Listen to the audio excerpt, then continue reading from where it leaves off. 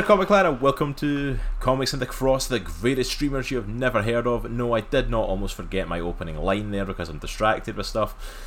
I 100% know what I'm talking about. I, of course, am one of your hosts for today, Cross, sitting alongside my partner in crime, Nitro. Nitro, say hi to the lovely people. What up, everybody? And I'm distracted by the fact that Ads, I forgot, has 7 kids. 7 kids. I knew it was a lot. I'm like, It's crazy. I knew it was like double my kids, and I'm like, God bless you. Ads, like, God bless you. Ads, the stud muffin that you are, sir. Like, son, like, I've got 3 kids, and like, I am like done. How you've got 7 kids that are still walking? I have no clue. Like, Congratulations, sir. You're a beast. You are, man. You're an absolute beast, Ads. Love you to bits, brother. But welcome on in to our podcast for today. We are going to be talking about some of the summer shows, because literally, like, so many shows happened this summer. Dude, a ton of And we've just like not had the chance to actually sit down and talk about some of them. So we're kind of going to just go through them. We're not going to go do in-depth review, because I kind of want to get these out the road. I don't want to like push off like our whole like end of August, start of September schedule. Yeah. Being talking about all the shows we missed and just put ourselves deeper in a hole with other stuff, because other stuff's going to happen if we do that. Oh, yeah. I know it is, and I'm like, it's not worth it at this point. Like, so I just want to do a little roundup of stuff to kind of give our thoughts on it, because we had big shows. Because we had Ms. Marvel dropped, Stranger Things dropped, Yep. The Boys season 3 dropped, Yep. and then I completely forgot, even in like advertising for today, it wasn't until like I sat down today and went, oh crap, Obi-Wan Kenobi was a thing that happened. Like, he came in freaking May, and I'm like, that's just totally, that started in May and just totally just did not fit in, because we had so much other stuff we had to fit in during July. There was as a well, ton of stuff that happened. as well as the fact of like we had a bunch of days off as well, which is rare for us. Like, us taking days off, like, especially myself, like me taking a day off just doesn't happen. I was about to say, I have no problem with it. Oh, you have no problem with it. I'm in the ADHD camp of like where it's hard for me to focus on something except when I get very passionate about it. Yeah. And then I hyper focus. And this is my baby. Comics in the Cross is like my baby that I like hyper focus on, and like I need to stop myself. Like, literally, like, I need to force myself to not do it. It's like, but there's so many facets of it, so taking a Sunday of the podcast off is like hard for me. Why don't you pump the brakes there, bud? I know. No, absolutely I do. I completely do. And I do need to pump the brakes.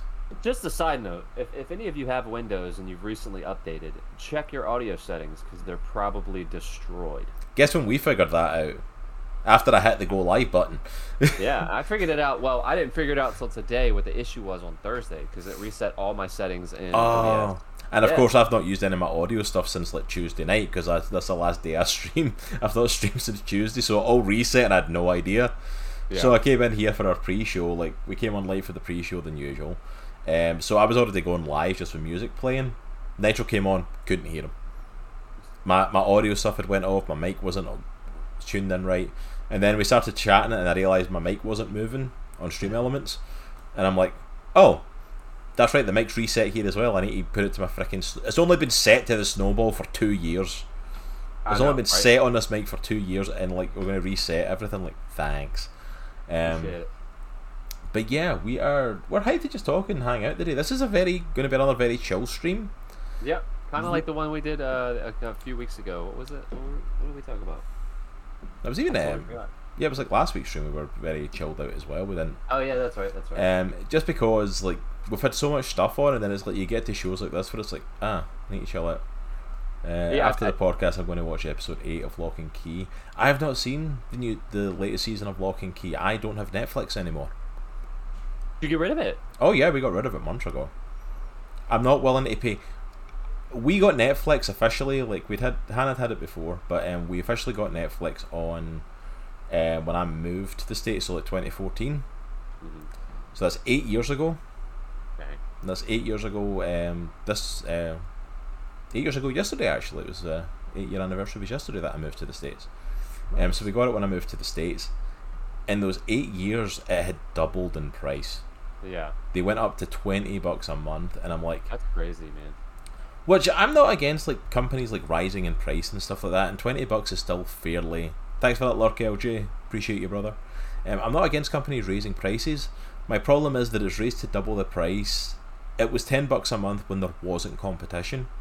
There wasn't HBO Max, there wasn't Disney Plus, there wasn't Hulu, there wasn't Amazon Prime. Like, well, there was Prime, but you know what I mean. Like, there wasn't this mass amount of streaming competitors. Netflix was it? It was like Netflix and chill came because it was the only one to do. Yeah. But in those 8 years, so many other streaming stuff has came out that I'm like, Netflix, you're not putting out good enough content. Yeah. To justify me paying $20 a month. Which one do you watch? Would you say that you watch the most? It might. I guess it changes depending on. It depends what's going on. I would say like Disney Plus was a definite for us. Between like Marvel content, Star Wars content, all that sort of stuff that I do just personally as well as for the job now. Yeah. All the Disney stuff in that, the Jay and Joys as well as for the kids as well. Mm-hmm. And of course one of the greatest shows of all time, which season 3 just dropped off, Bluey. I am a Bluey dad. That show's way better than it has any right to be for a show for kids. 100%. I've never seen that before. You need to watch it. Isaac from Infinity Bros will back me up. By the way, the show's phenomenal. All right. Like the dad of the show, Bandit, is like 100% like the dad we all aspire to be, and will never ever attain. Like 100%. Check it out. Season 3 just dropped on Disney. But I think you told me about that. Yeah, you told me about that once. But like Disney Plus is like a forever go to. Apart from that, it depends what night I'm on, as it switches between Prime Video and HBO Max. Mm-hmm. Something just happened outside my door, and you know what? I'm on stream, so that's Jay's responsibility. So I'm just, until I get yelled on, I am going to sit here. But yeah, so like probably HBO Max and Prime are probably the next two. Mm-hmm. Legitimately, there wasn't that much on Netflix I was watching. Netflix was the point of there was a few shows that would come out every so often. I feel like for me, there's a few like original pieces that I love on Netflix. Like their Love, Death, and Robots, I think is so cool. It's like a cool like I've heard of it. I've never anthology watched series. I've never watched the Love, Death, and Robots stuff. Really I've heard cool. about it though, but I thought Black Mirror, at least the first couple seasons, was awesome. Stranger Things was awesome, but I think overall, for the most part, I think their content is okay. For the price that they're charging, the content is not on that level. I think what I find myself searching Netflix for is like the deep cut movies that, oh crap, I forgot about that movie, and they have it. Yes, let's watch it. Yeah. You know? Yeah, it's like Mallet Sandman, the same as well. Sandman just dropped on Netflix, and I'm like, I really want to see it, and like, but like, see to watch stuff like that, I'm not gonna lie, like I could literally go on YouTube and watch reactors reacting to stuff like Stranger Things and Umbrella Academy and Sandman and the stuff I want to see. There's like a ton of YouTube reactors that react to stuff, and I can get the gist of the show. Yeah. That like Netflix is just like not worth that. Yeah, I think. Callum fell down the stairs, so I just need to do a quick assessment. Oh, okay. Hold on a sec. Can you ramble and chat with him a second? Yeah, back absolutely. in a sec, man. Yeah. So I think for me, like I said, so for Netflix, it's one of those, you know, it's a deep cut movie. I forgot that they had this, or you know, there's a couple original series that I really liked from them. But I think for me, for the most part, I watch a lot of Hulu and a lot of Disney Plus. I think the least one that I watch is probably Amazon Prime. But I have HBO Max as well. What's up, Locke? How you doing, man? Cross is attending to the little one in the background. I think the little man fell down the stairs, so we're gonna make sure that he's good. And I'm just rambling, trying to fill the dead air in the meantime. We're talking about streaming services, Locke, and which one's your favorite, which ones you watch the most, because we're gonna be talking about some shows. I mean, other than The Boys and maybe a movie here or there, I really don't watch Prime all that much. My wife and I are huge MasterChef fans, so I love watching Hulu. What's up, Space Hawk?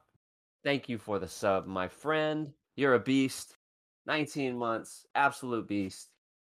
Yeah, I think Callan's okay. He was just a little upset. Netflix I watch mostly for the random shows every now and again, but also for their animated stuff. Hey, sorry about that, bro. All good, man. We're just talking about Netflix. A favorite, probably Netflix. Most watched, definitely Hulu. Yeah. I definitely watch Hulu a lot. Like Hulu Yeah, became a go-to for Hannah and I. Like Hannah and I like do enjoy like kind of trash TV stuff. Yeah, I was gonna say I feel like Hulu is. And I'm like, I miss regular TV, but I get some of the shows that I would have. Yeah, that's like the kind of trash TV stuff. Like we like to sit and like complain about stuff like that.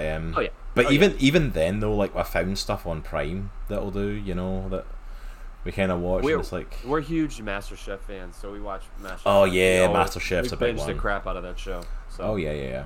Hulu's got a lot of good stuff. Hulu doesn't get credit for the good stuff it's got on there. It's a fairly decent like streaming service.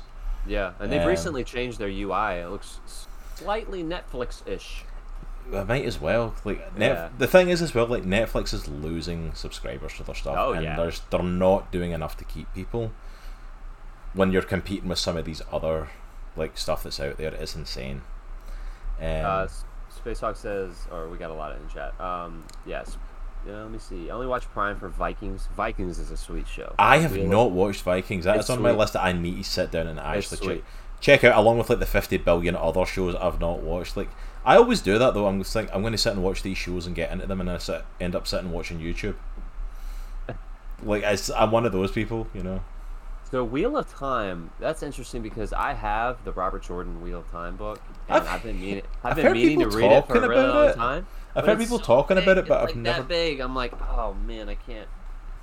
It's just starting it, right? Maybe we need to start some of these shows. Maybe we need to start binging through some of this stuff and talking about them on the podcast to kind of like get us into some of this stuff because there's a ton of great shows out there like that, which are like completely new reactions for us, you know. Or hell, maybe that's what we can do for like more of our content on Ko-fi for people that subscribe over there. Is like we'll start reacting to some of these shows because you know there's a bunch of them I've not seen. There's a couple Brooklyn Nine-Nine comments in the chat. I've actually never seen. Oh, I'm not getting into that conversation again. I played freaking Sea of Thieves with like Spacehawk and Locke, and I got lost. The two went off on a Brooklyn Nine-Nine rant, but I was not capable of being a part of. Locke, I meant the first one. I know there's like 400 books. I'm just talking about the first one. I forgot what it's called. Hold on. Oh dear. Here we go again. What is going on with your sofa, dude? Like, there you go. You get a nice. This one. Dude. Eye of the World. Dude, save those ass shots for premium content. People need to pay for stuff like that, man. Come on. Hey, you can screenshot it if you really want. Like, come on, man. We're trying to run a business here. People need to pay for stuff like that. Put that on our Ko-fi. What? I'm gonna say that's like photo shoot with Nitro on the Ko-fi page. There you go. Dude, that's hilarious. Fix that. Watch Brooklyn Nine-Nine. I'm going to have to because you're not going to stop pestering me. I'm still trying to get through Bob's Burgers for the last pestering you gave me. Which, by the way, season 1 of Bob's Burgers is like so hard to slog through. I'm told kind of like Clone Wars, it's better once you get past that, and I'm like, that's another show I haven't seen. It's like, why do all these shows? Ooh, something made noise. I think everything's still plugged in. Okay. Why did I go to Nitro's OnlyFans page by mistake? That wasn't a mistake, Mallet. That wasn't a mistake. It's never a mistake. It's never a mistake to come here. Everyone who's here is meant to be. Alright, let's get into some actual stuff because we are rambling like something awful. This is such a chill out stream. About butt shots and OnlyFans. Here we go. Let's do it. What are you talking about? That's the normal stuff for us. But first of all, let me do a couple of little announcements before we delve into the shows for today. First of all, very excited to announce, and I've been working my ass off and so I'm proud, so putting in our YouTube links, and that's right, I said links. We have multiple YouTube channels now. Because I decided let's finally do it. Let's finally play the YouTube algorithm game because having multiple different types of content messes up the YouTube algorithm, messes up you getting noticed and different stuff like that. So a lot of people use multiple channels. So I decided it's finally. Heaven forbid it be easy, right? I know. It's like it's a one brand, so heaven forbid you put in everything you do on one channel. But so I decided to make multiple channels. The channels are all technically live. The gaming channel and the Let the Good Times Roll or D&D channel do not have any content at the moment.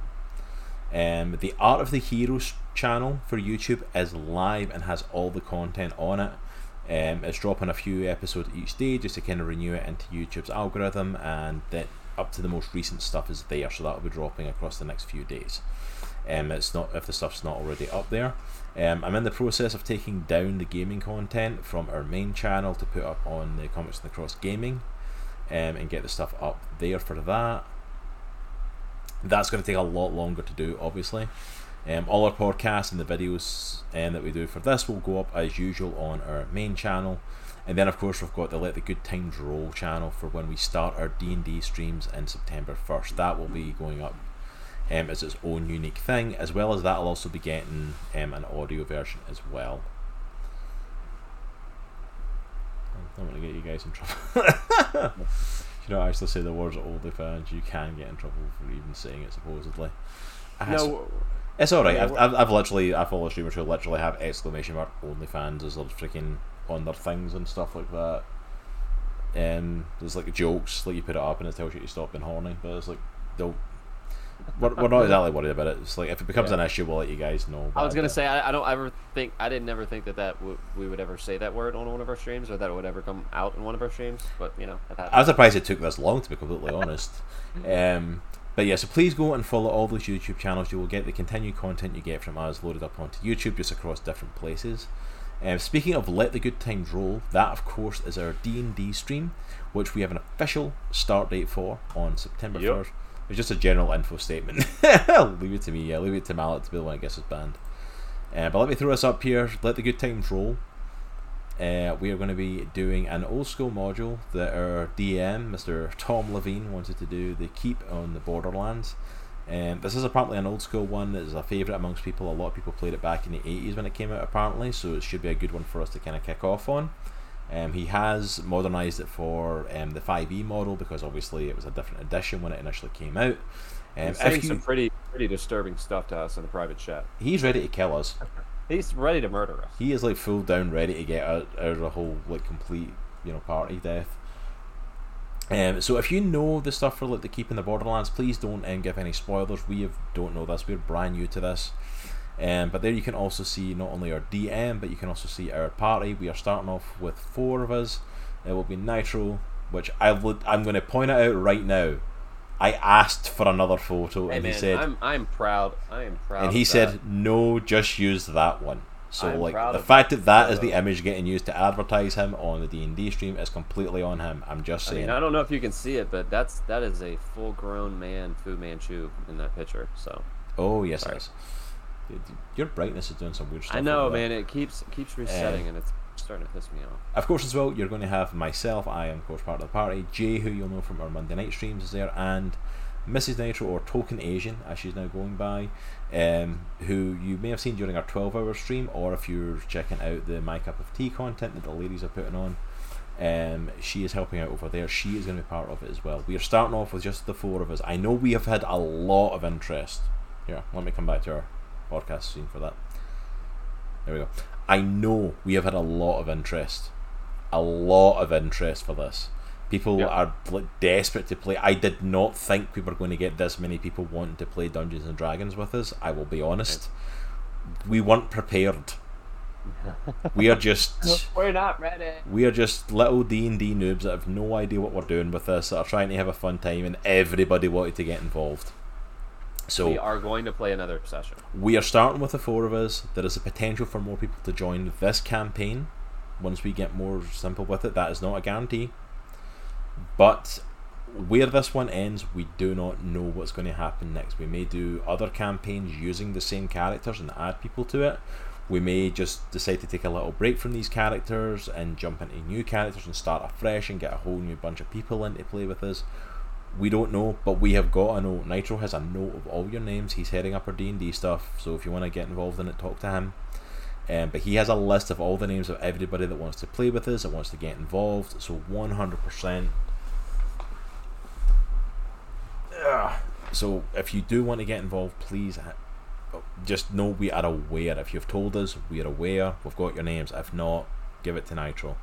Yep. There's no way we're going to get everybody involved. Even in the next campaign, if we start fresh with like 6 or even 8 people playing, including just the 2 of us with people, there's no way we're getting everybody involved. So this is going to take some time to get everybody into the campaigns. But we want to give the opportunity for everyone to get involved. There you go. Mallet wants to get on that list as well. Alright, I got you back. Got you back, Mallet. So Mallet, just hit up Nitro. He'll put your name down. If there's any specifics, hit him up on Discord. I had a just a heads up to everybody. I do have a pinned comment in our D&D-stream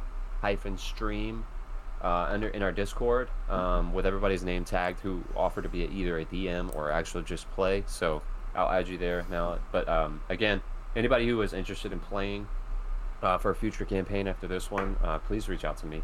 Yeah, 100%. Yeah, 100%. I mean, that's part of the reason for doing it. We want to do this because it's a lot of fun, but we also want to do it because we want to do something else to hang out with the community. And apparently there's an ask for it for D&D. And of course as well, I love the fact that we're starting this on September 1st. I just have to say this because I mentioned it to you this week. We decided Thursday nights, that'll be a great night for us. The idiots that we are didn't realise that, you know, there's a D&D campaign group out there. You know, you may have heard of them. Just a really small one. You know, really Critical Role. You know, they're only like the biggest D&D group. This stream with like famous voice actors that are like well known throughout the D&D community, who literally have made homebrew content that has been transferred into the game at points. You know, just a small group that they stream on Thursday nights. They do their show on Thursday night. So much so that the opening song for Campaign 3 is literally called "It's Thursday Night." We totally did it on purpose. We're trying to compete with them. And I literally just said that to you, like, I don't think we thought this through. If we're trying to get the D&D community, this might not have been the best move for us, but you know what? We're in this now. We're going for it. You know, the little yappy chihuahua trying to take out the Doberman here. You know. Let's do it, man. But you know what? It's going to be a lot of fun. Take him down. It's their typical luck. It really is. That's what that is. Dude, I gotta finalize the layout of the stream. I'll probably work on that this week. Yeah. Also, as well, my light's doing weird stuff behind me. Also, as well, it's like, are we doing like maps up on stream or anything like that? And like, I don't know. I gotta ask Tom because I'm sure with a module this old, there's got to be some sort of map that we. Oh yeah, use. And it's like like the stuff that I sent you as well for like I think it's like Roll20 and stuff. You can pull up like maps and stuff and different things and put it on screen. And I think if we could do that, I'd want to do something like that just because it makes it a bit more interactive for people. So he's probably thought about this stuff. Like I've kept myself at the loop in this stuff on purpose. So isn't the Critical Role guy the ones that are behind the Vox Machina animated series too? Yeah, that's them. I mean, they only have like their actual animated series on Prime, based on their first campaign characters. You know, it's a small group. You know, not nothing major. Doesn't seem like they really know what they're doing. So. Alright. I'm trying to get so talking about shows. Just before we do that, make sure to go and check out our sponsored, or it's just crit, not crits. Come on, Cross, you know what you're doing.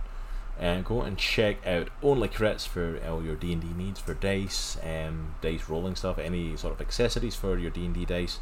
They are, of course, and we're ambassadors for them, as well as BCW, where you can get all your collectibles for any comics, books, getting bags, boards, long boxes, anything like that. That is the place to go. So please go and check them out. That's okay. We know who wins between David and Goliath. Absolutely, that's it, Mallet. That's exactly it. That's the mentality we need. Goliath's absolutely not just going to stand on our heads. Alright, so let's get into talking about some of the big summer shows that we missed, because like we've not talked about some of these, we have checked them out, so I feel like let's get into a little bit of what we thought of them. Alright, which one do you want to hit first? We got alright, let me just list them off. So we got Obi-Wan, got Miss Marvel, The Boys season 4, Stranger Things season 4. Oh, I'm sorry, Boys season 3, Stranger Things season 4, and then I Am Groot. Yeah. Super transparent. I totally forgot I Am Groot came out. Well, I Am Groot, I was just going to throw in here because it's not really a series. It's 5 shorts. Like they're literally like, it says 5 minutes, but if you take out the like 1 million credits on it, it's like 3.5 minute episodes. They're okay. Yeah, I wasn't honestly like even minutely looking forward to that so show. I did see the Infinity Bros like posting something about it, saying it's like all the amazing CG they put into I Am Groot, and then we get what we get in freaking and like in the She-Hulk show, the crap CGI for that. Dude, speaking of, I know this is off topic, but have you seen the shorts that they're releasing, like the clips from She-Hulk that they're releasing? I seen the one with Tim Roth's voice for the Abomination. Like for some reason his voices are just normal. He sounds like Korg. Somebody said he sounds like Korg, and I'm like, I can't unhear that. He does. He No, sounds just... but the thing is, it's literally just Tim Roth's voice. That's his voice. That's his normal voice. There's nothing been done to it. That's just how Tim Roth sounds. I feel like I'm just gonna be just continually butthurt through the She-Hulk series. So I need to just lower my expectations, like, so they're like through the floor. I have a feeling the show's gonna be decent, but there's just a couple things that I've seen where I'm like, oh. I'm sorry. I know I'm off top. I'm saving this. We're not going into another She-Hulk rant. The show hasn't even dropped, and we've done too many rants about that show. Yeah, that's true. Alright. And Malik, yeah, the fast forwards are kind of funny. At the start of the I Am Groot shorts, like the Marvel logo starts up, and you see a remote coming up and like, fast forwarding. And then it gets to the Marvel Studios logo, and it's Groot's face comes up, and then like walks forward and knocks the camera down. It's cute. It's funny. Yeah. Something I didn't expect from the I Am Groot shorts, that Groot is fairly like homicidal and genocidal. Like his thought to stuff is like murder it, whether on purpose or by accident. Like I thought he like committed genocide in this group of tiny little creatures that he finds, like in the first one I watched. Thankfully they seem to have survived. Second one is a mutating thing that changes its shape. He has a dance off with it and then like lures it into the freaking the docking thing on the outside of the ship, and it opens the door and launches it into space. Dang. And I'm like, you're a murderous little so-and-so. I mean, that's it, man. Like, they were cute little things. They were daft little things. There was nothing to them. And I'm like... Yeah. I guess I'm just kind of like turned off with that stuff a little bit now, because I'm seeing that and I'm like... and I'm like, I'm waiting for Marvel stuff to wow me again. And I'm like, it felt like Phase 4 reoccurring. I know it was meant. I know it's shorts. I know it's for kids mostly. I know it's to capitalise because it's the baby Groot stuff. It's not even teenage Groot, you know. Yeah. I get it.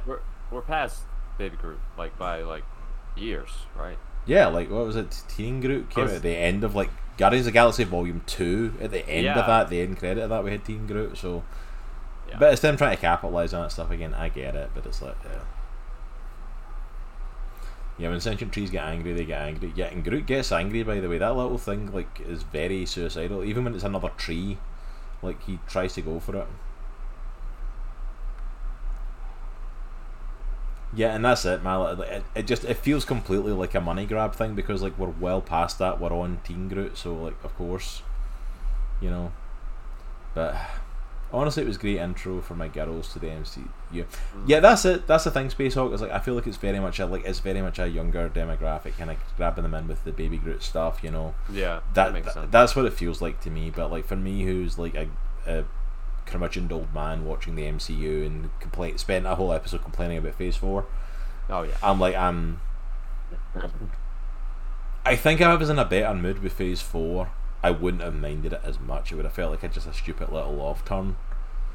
But like I'm really getting worn down with the Marvel stuff at the minute. I'm waiting for the stuff to like start really oomping and hitting again. Yeah. But that might just be. I really have a feeling it'll pick up Black Panther, but you know, whatever. Yeah. And that's it. I don't want to come across like I can imagine like, oh, there's stupid stuff. You shouldn't do stuff. Like Marvel's trying to do everything for everybody at the moment, so it makes sense.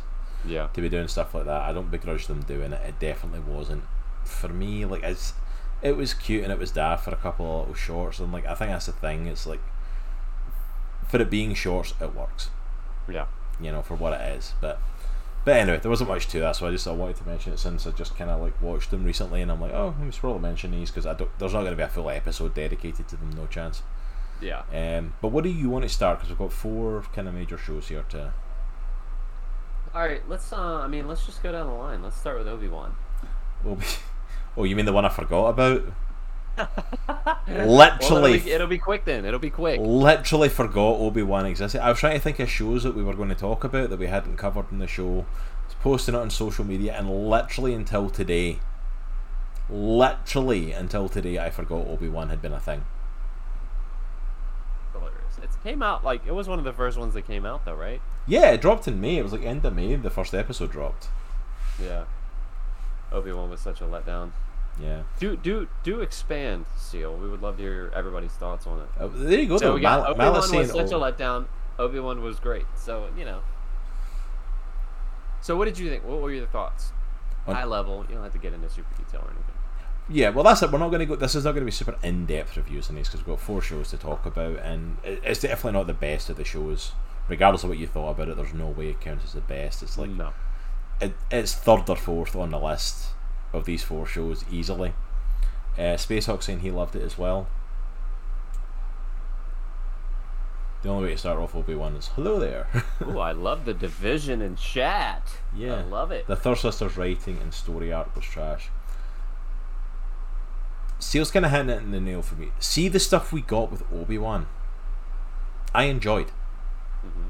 I liked it. I'm okay about finding out about his story of after episode 3, seeing where he is. I get totally where he is. He's completely pulled away from being a Jedi. Like at this point, he's buried his lightsaber. He's hidden away. He's checking in on Luke, but at the same time, like he really doesn't want to be involved. He gets dragged back in because there's a threat against young Leia, and so he goes for her. Which young Leia, I thought she was good. I thought she did a great job. I enjoyed the story. You know, it was She's alright. you know, for what it was, like I didn't think it was like I could have enjoyed that for the show if it'd been Obi-Wan and her. I'm like, okay, this works. Even the Inquisitors chasing them works because it's them hunting down Jedi. That's what happened in this era. Mm-hmm. My major problem with this show, and the thing that kind of put me off a lot of it, is that it wasn't an Obi-Wan show. He was a side character. He was like the third or fourth most important character in his own show. Yeah. This was a Third Sister show. Yeah. This was all about her.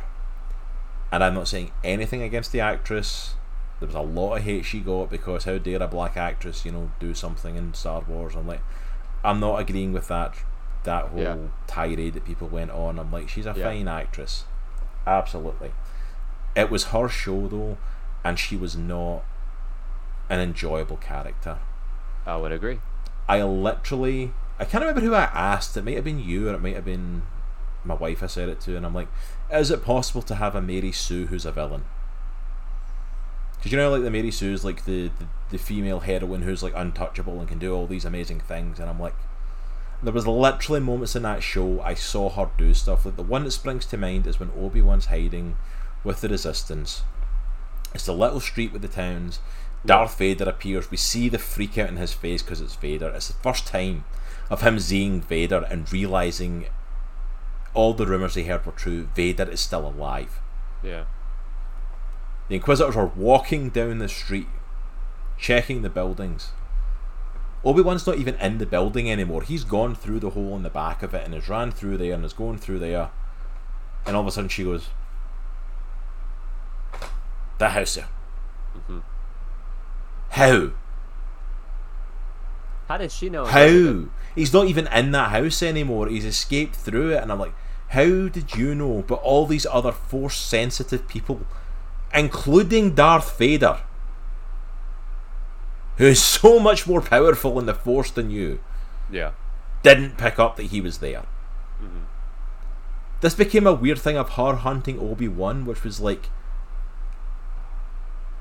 I don't care. I'm not watching that for him. I'm watching it for the amazing moments that we got with Obi-Wan and Vader. The fights with Obi-Wan and Vader. Even the flashbacks to like young Anakin when he was still a Padawan, which they could have done a bit of de-aging on. Hayden Christensen, like you shouldn't have that many wrinkles if you're still the Padawan. I'm just saying. I was thinking the same thing. Don't get me wrong. He looks amazing for his age. He does. But no, you're definitely not the age you were. I'm just saying. But no, like that stuff was amazing. Like the shot of them fighting and the helmet split and him talking to him like, you didn't kill Anakin, I did. Yeah. Yes, that stuff was phenomenal. Yeah. But it took a back seat to frickin' Third Sister, who survived getting killed by Vader. Twice. She shows up at the end and goes after Luke for no reason. She got stabbed twice. She was stabbed twice. Yeah, because that's what Vader does. Darth Vader. Darth Vader leaves people alive when he walks away. Absolutely, that's what he does. Like, can we bring back Liam Neeson's character, please, Qui-Gon? He got stabbed by Darth Maul, right? Yeah. Well, speaking of, that was a cool cameo at the end, getting Qui-Gon Jinn back at the end. I was hoping for a bit more. I was hoping for him like to appear a few times. as Obi-Wan kind of started to get the hang of the talk of it, because we got that hinted at the end of episode 3, so I was kind of hoping for a bit of that. But like overall, like the stuff with Obi-Wan and Vader, I thought was phenomenal. I thought it was really good. I thought it was great storytelling. The problem I had was that was it. Yeah. That was it. Was a back seat to what we. Chat is like freaking popping off here. I know. Yeah, we know. I'm gonna try and hit some of these, sorry, because like, people are chatting like crazy. Go for it. We know that Obi-Wan has to live as well as Leia. There was so much more they could have done with that story than fleshing out Vader's story. Yeah, they could have done a lot more with it, because there wasn't really a threat of like, oh, Obi-Wan or Leia could die. I'm like, well, they clearly don't. You know, that's one of the things with a prequel. You have to be smart with it. Mallet's saying, and we got more of Vader being a terrifying villain, like at the end of Rogue One. Yeah, the stuff with Vader I enjoyed. I thought it was done well. I was worried with Hayden Christensen coming back, because for some reason there's this amazing love for his like portrayal in the prequels that's coming through now, and I'm like, I don't have an issue with the guy, but his portrayal of Anakin in the prequels is still not good acting. I don't know why all of a sudden we're pretending like he was amazing. Like, time does make the heart grow fonder, but it's still awful. Which tells me as well it was no. That's the thing. I think it was the creative team back then, because he did amazing in Obi-Wan, so I don't think it's him that's the problem. Really, that could have been a 3-hour movie, and it probably would have been okay, but there wasn't enough to justify a series. Yeah, I feel like that's it. I felt like there was a lot of padding to make this a series. Fifth Brother seemed like a spot filler. Most of the Inquisitors felt like spot fillers. Like, you had the Inquisitors there who were like the Jedi hunters. Like, why are they background characters? Them hunting Obi-Wan is a show. You know what I mean? See, the fight between Ben and Annie was just not necessary. Sure, it looked great, but again, they stopped giving those two backstories. Yeah, there wasn't much given to the two of them, you know. Yeah, a little bit of Third Sister would have been okay, but I feel like they shoved her down our throats. It was her story, it was her backstory, because the whole thing basically kicks off of like her as like a youngling escaping. Yeah. And then she ends up working for Vader, and it was this whole thing of like, oh, she blames Obi-Wan because where were you? And it's like, being murdered? Being hunted by the troopers like you were? Yeah. And then it's like, oh no, she's not actually mad at him. The whole thing's been to like turn it on Vader. I'm like, okay, cue Mel Brooks' song and dance number from History of the World. Yeah. If they called it the Inquisition, it would have been a 20% better series. Yeah. Like, that was my thing with it. Was like, it was her show, and I don't care about her. Yeah. What were your thoughts? I would agree. I know I've rambled, but what were your thoughts? No, hey man, it's all good. I would agree with basically everything you just said. I think the show excelled when it was just Obi-Wan and Vader. I got very strong. Somebody mentioned it earlier, but I got very strong Rogue One Vader at the end of Rogue One vibes from their fighting. Which Rogue One, hands down, my favorite Star Wars film. No question about it. It's talked a bit more than some of the others, but it's still very underrated for how good Rogue One is. And I get why it's not a lot of people's favorite. I get that, but I think the story is awesome. It basically, in my opinion, it enhances and it gives validity to the other stories, like, you know, A New Hope, all three of the first ones, the prequels, all that stuff. It gives validity to Vader as just an absolute monster. It did what an in-between does. It helped flesh out what was already there.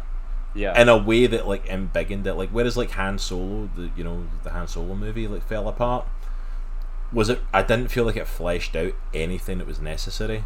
Mm-hmm. It felt like an add-on for the sake of being an add-on. Yeah. And they didn't even know what they were doing with it. Even like the Darth Maul freaking like appearance at the end of that was like, oh, put whoever you want there, it doesn't matter. Yeah. It's like whereas like Rogue One felt like it was literally set just at like A New Hope. Like this was happening as it happened.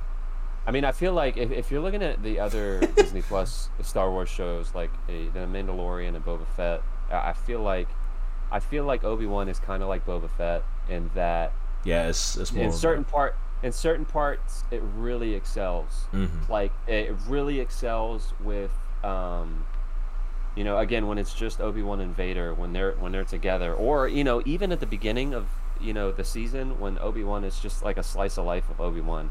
Like he's kind of forsaken, not really necessarily forsaken his Jedi past, but kind of in a way he has. Yeah, absolutely. He's just trying to do life. He's like suffering from depression. You know, he's just like he's trying to exist. Absolutely. And he gets pulled back into that. But the whole third sister thing, that was I think to your point, that show was put on her shoulders, and I don't think. I just wasn't a huge fan of her character, I guess. I just wasn't a huge fan of her character, and I don't really think it added a whole lot to the show. The character felt very forced. Yeah. Like you were forcing me to like go on her journey. Which, if that was what the show was meant to be, fair enough, but don't try and do that on a show where you've sold me that this is a story about Obi-Wan. You know? Yep. Space it's like the Boba Fett show, like when they made that whole episode about Mandalorian, that was, everybody loved that way more than the actual Boba Fett show. Well, that's the thing I've got to say, that at least they got right with Obi-Wan. When Obi-Wan was on screen for his show, I was enjoying his bits. Yeah. That's the difference. Like with Boba Fett, it was like, I really don't care about Boba Fett, and like Mando showed up, I was like, hey! Yeah. Exactly. Space Hawk, absolutely. That Han Solo movie doesn't exist in my head. I will be completely honest, I didn't even finish it. I finished it. I just got don't remember it. I got like halfway through and I'm like, why am I doing this to myself? This is not even close to worth it. Solo would have been met okay if they had made it about some random character and not Han. It's just a space adventure on its own. But being what that's it though. It was meant to be about Han Solo and it wasn't a good Han Solo story.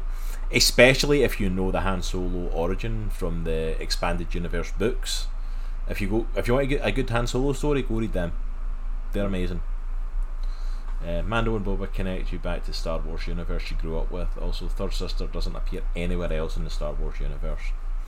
Well, that's it. She was made for this, and it's like, I don't care. Yeah. Even what you did with her, you didn't make me want to care about her. You know. So, if you were to rank the Disney Plus shows, what would be your ranking? The Disney Plus Star Wars shows, the 3. The Star Wars shows. Not counting Clone Wars or Rebels or anything. I'm just talking about the live action. Just the 3. So like Mando, Boba Fett, Obi-Wan. Yeah. This is middle. Yeah. Mando's 100% the best. Like, by far. Mandalorian has been such a phenomenal show, and it's not skipped a beat. That saved Book of Boba Fett and made the rest of it worth watching, was the fact that he was there. And I will say this, like watching Boba Fett and Mando fight back to back, like in the finale, that was like phenomenal. That was sweet. I did like the part where Boba Fett rode that big, I forgot what it was. Oh, the Rancor, yeah, at the end. That was sweet. That was so sweet. Boba Fett had some cool moments, but overall it was it wasn't what I was expecting. And then of course it ends with the fact of like, I don't think I want to be a crime lord anymore. So this whole thing was pointless. Yeah. You did all of this to like get this control, and then you're like, see, I didn't like having Mando and Boba Fett. I didn't like that we had to have Mando and Boba Fett to save it. I personally did like it because, in my opinion, it saved that show. Yeah, if Mando was not in that show, that would have been I just don't think it would have been great. Yeah, absolutely. It wasn't a great show in the first place. Yeah, absolutely. It was Mandalorian season 2.5. I feel like it was just gimmicky to try and get creds to the show. That's the thing, Mal. That's what it was doing, because I feel like that show fell way short of the Mandalorian. I feel like Jon Favreau didn't want to make the Book of Boba Fett, that Disney forced him to make a spin-off. So he basically just did whatever they told him to do, and then squeezed Mando in to try and save it, because it essentially is a Mandalorian show. Mm-hmm. Because like you can't go into Mandalorian season 3 without watching Book of Boba Fett, because at the end of season 2, like, Luke disappears with Grogu, and then all of a sudden you're going to come into season 3 and like, wait, he's got a different ship now that he's done up, he's got Grogu back, he's travelling with him, and I'm like, you need to watch Book of Boba Fett to find out what happened there. Yeah. You know? Yeah. Which is an interesting thing for it, but yeah, I mean, I think it's definitely middle of the road for it. I think Mandalorian has been this runaway success, and it's definitely been a passion project for Jon Favreau. Yeah. Overall, the rest of the Star Wars stuff that's coming out, I'm like, I kind of feel like they're in a similar boat to Marvel right now. Like I feel like I'm not excited. They're releasing a ton of not a ton of content compared to Marvel, but way more than they've used to, and it's, for the most part, it's good or okay. You know, like look at the last 3 movies that were released. Like they were like incredibly divisive. Divisive. They just went downhill until you got to freaking episode 9, which if you enjoyed it, fair enough, but like it was a train wreck of a movie. Overall, like even the plot and the story of it, like it doesn't make sense. Yeah.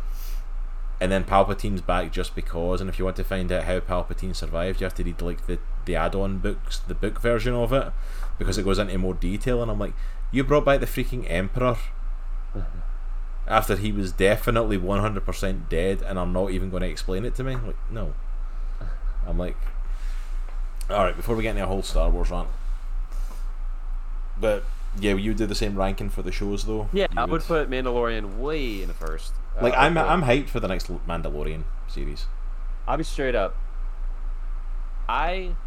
If it wasn't for Mandalorian, I would not have enjoyed Boba Fett, the Book of Boba Fett.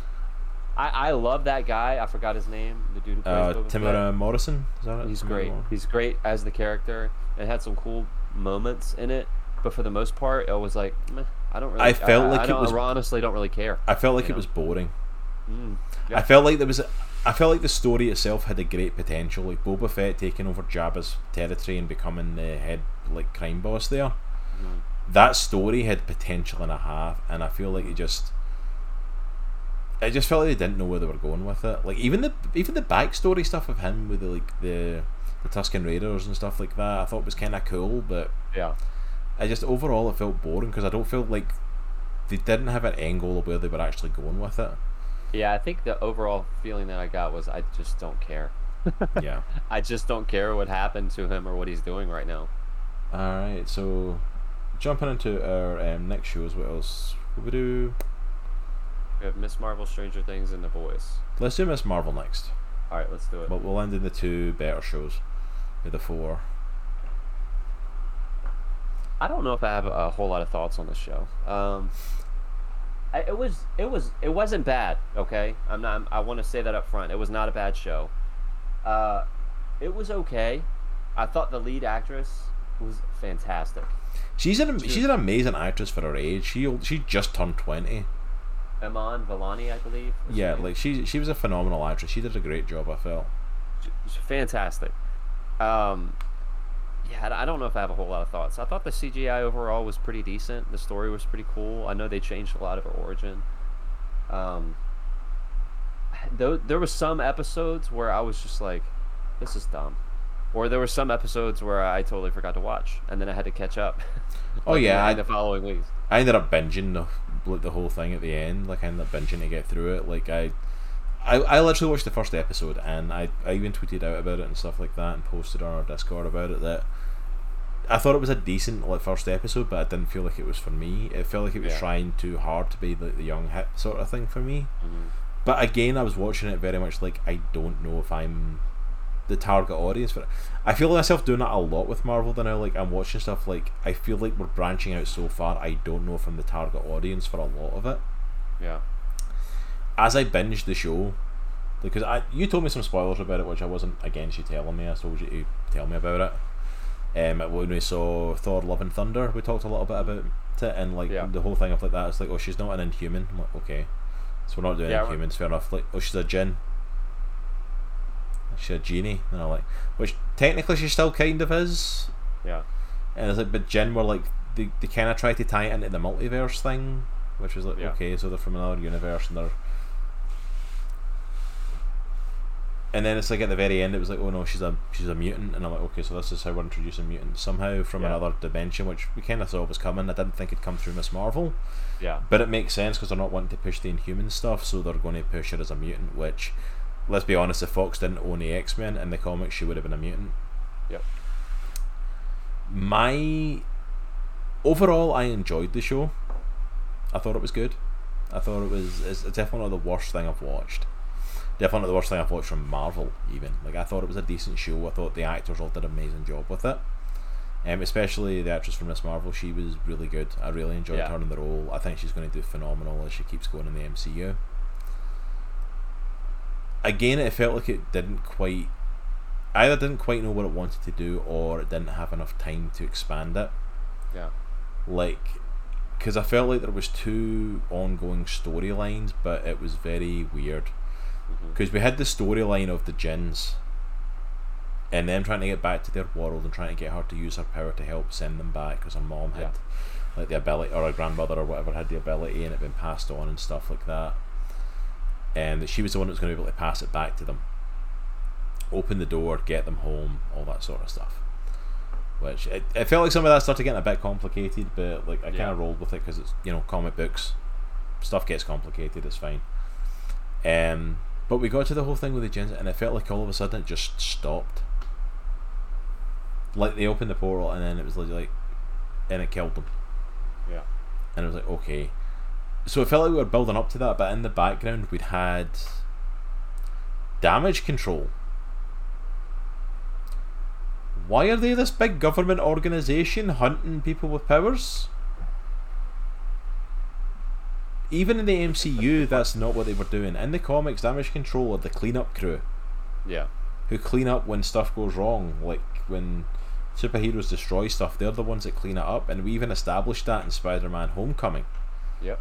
That they got the contracts because they were created by Tony Stark to clean up after the fights of like Battle in New York and stuff like that the Avengers had. We've established them as that, and then all of a sudden they're acting like freaking Hydra in the AIM. Yeah. This organisation were hunting people with powers, and like, oh, it might be a racist thing, it might not, because the right people aren't getting the powers, and it's like, oh, is she talking about the fact because they're Middle Eastern? You know, is she talking about the fact of like, you know, like they're Pakistani, and it's like,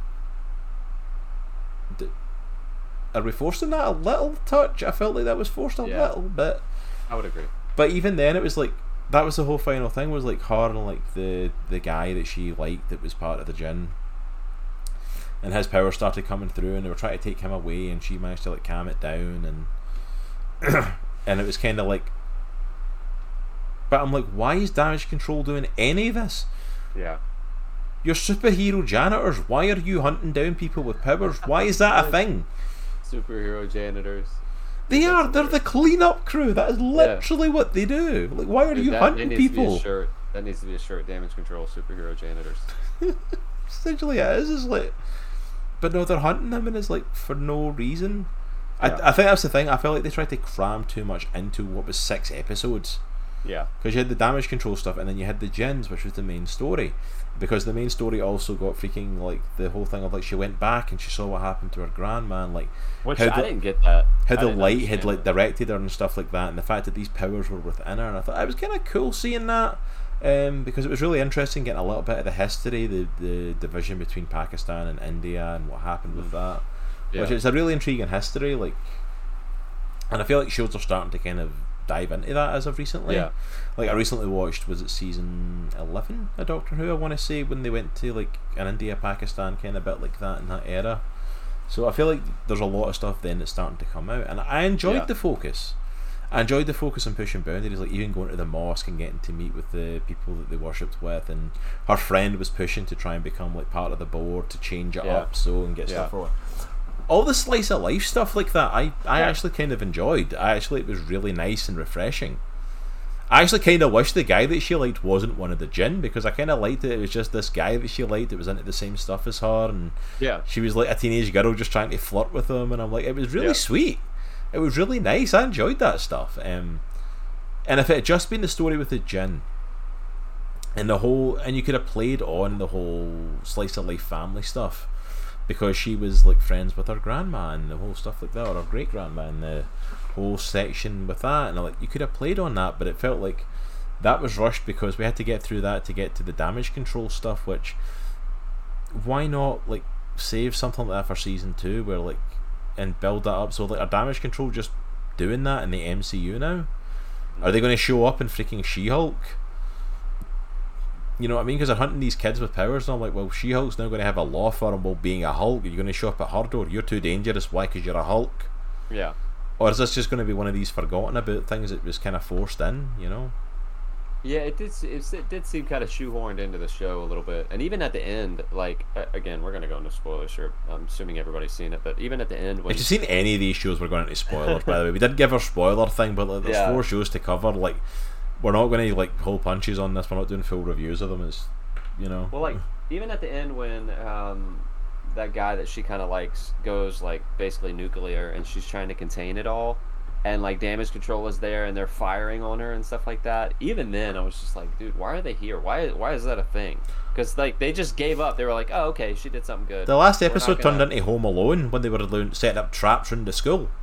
Yeah, it was so weird. Like, what is it? Why is this a thing for damage control? Like, I don't get it. Like, and they got fed up of cleaning up and decided to get their revenge. Apparently.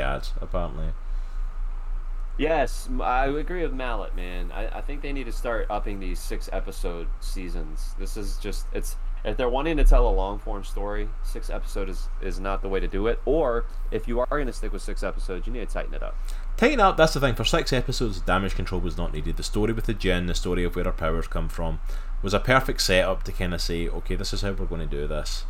Because we're changing our powers from the elasticity, from being able to grow ourselves and stretch ourselves and all that.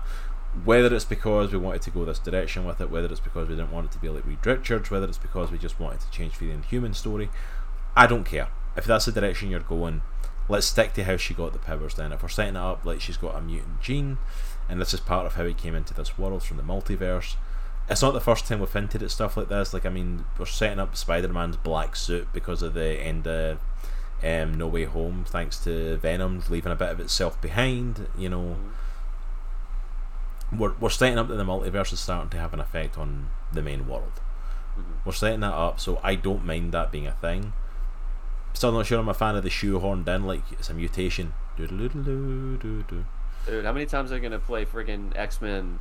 Twice within a couple of months, that song has played in the MCU. If you're gonna play that, you better pay that off. What was that a scene? What was that a scene? Somebody saying that it's like I think it may be in the Infinity Bros again, like talking about like, what if like X-Men 97 ends up being like a back door to get the mutants into the MCU, and that's what they're setting up.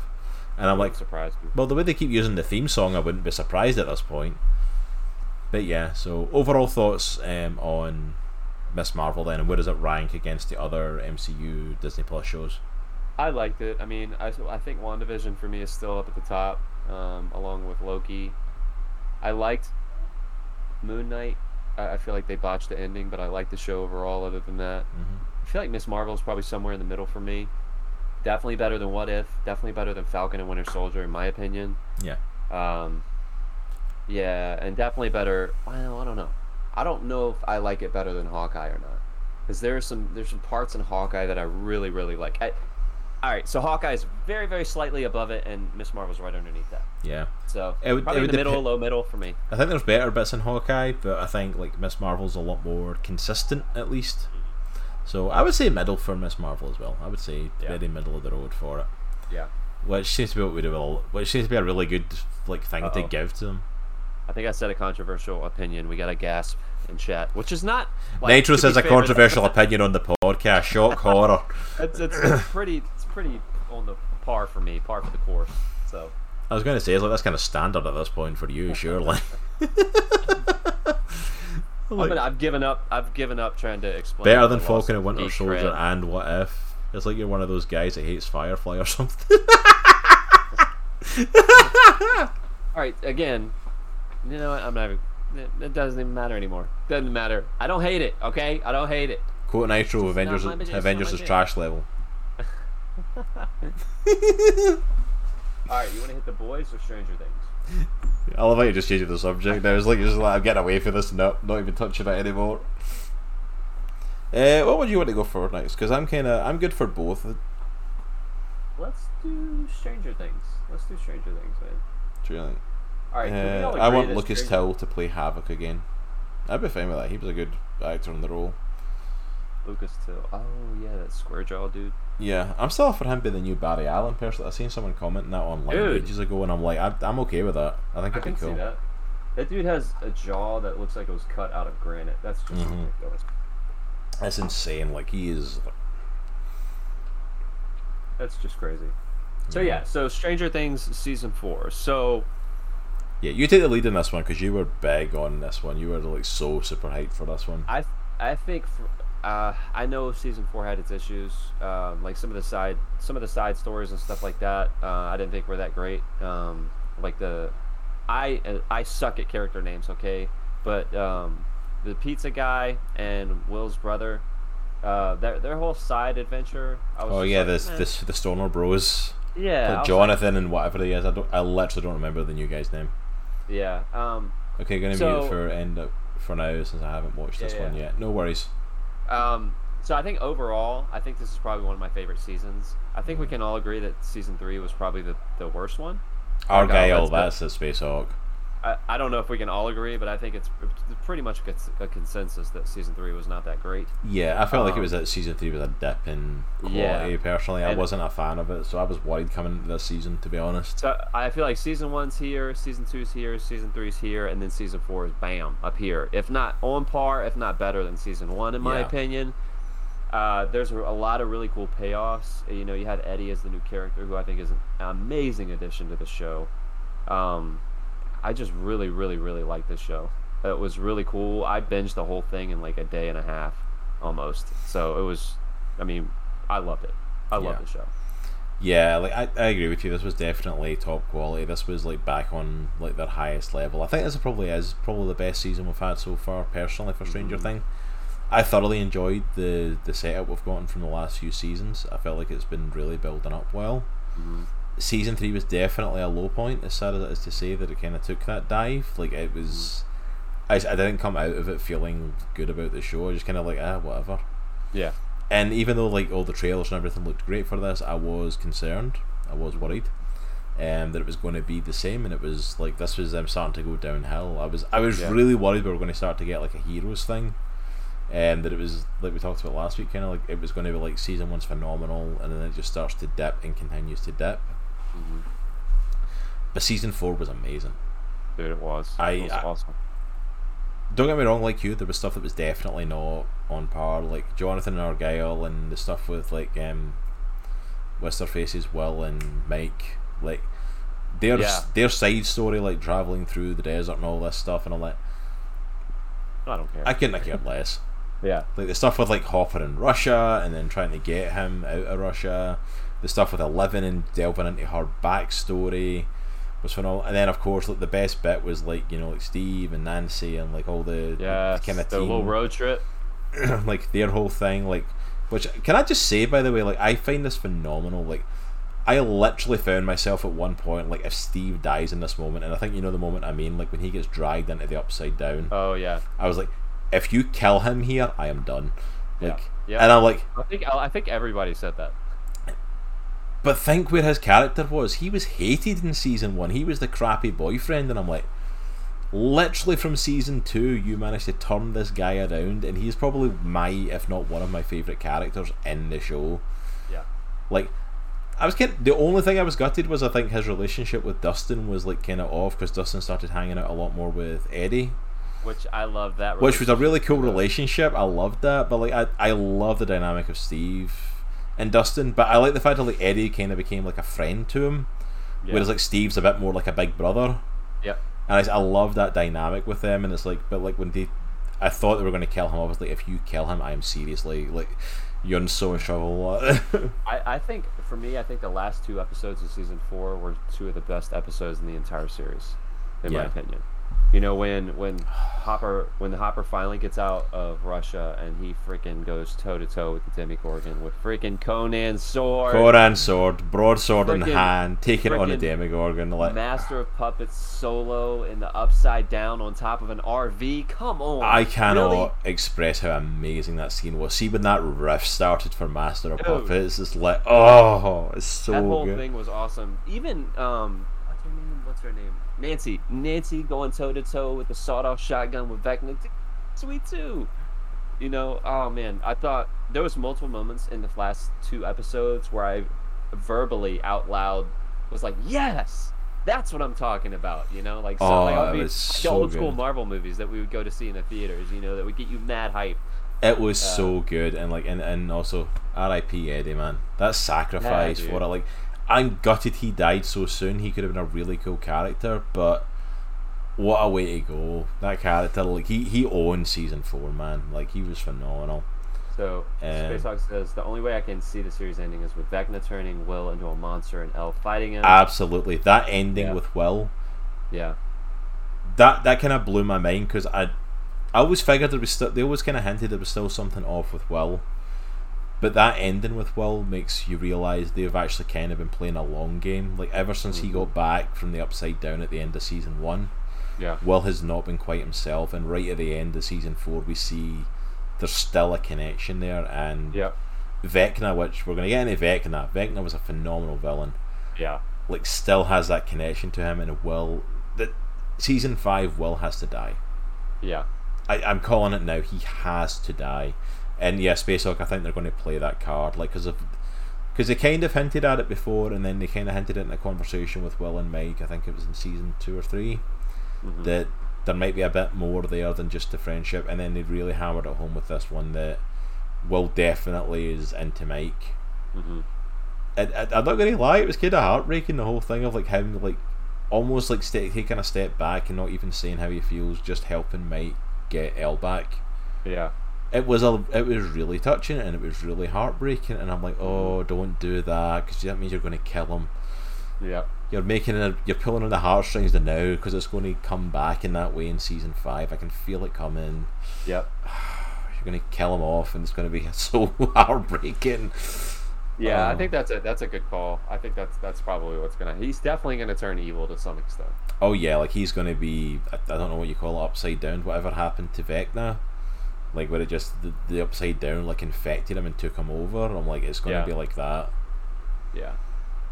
I was a big fan of what they did with Elle in this series. Like I really feel like they gave her a lot more meat to her story and a lot more stuff to grab onto from an acting standpoint. I thought she killed it, man. Yeah, the backstory for Elle and her playing into that, and then especially like the one-on-ones with her with number one, like even before he became Vecna, and just like that setup is, especially as they slowly revealed that story and what actually was happening.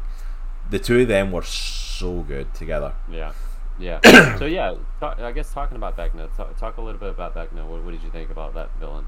Vecna was phenomenal. Because the thing is, like, Vecna was almost like not expected. Because it very heavily been hinted at, like in previous seasons, the fact that like the Mind Flayer was like the big bad, and the fact of like, the Mind Flayer's the one that's going to take over. And like, and even when they defeated it, like there was that whole flip to the upside down. I think it was the end of season 2, where we still saw the Mind Flayer there. Like, oh, that's going to come back, and it's like, no, he's not the big bad. He's just working for another big bad. The actual big bad controlling everything now is freaking Vecna. Who, like, props to the actor. I don't even know his name. The actor that played Vecna, but he was amazing.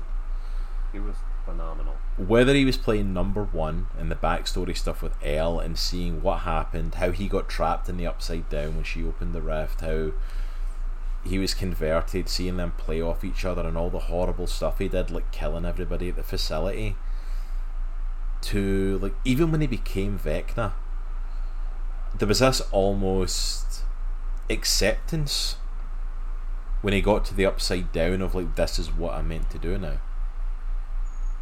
Which is almost kind of more chilling. Like, it wasn't a freak out transformation. It was almost like an evolution that he was expecting, in a sense, like it, in the way he played it.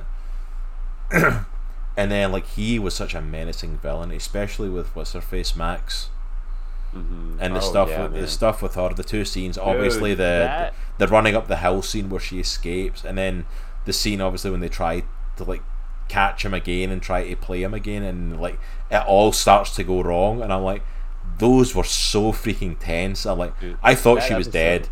I thought she was dead. Max, when she was in the cemetery at her brother's grave, and she was all good. She got locked in the upside down with Vecna, dude. I was like, dude, if they kill her, I'm gonna be extremely upset.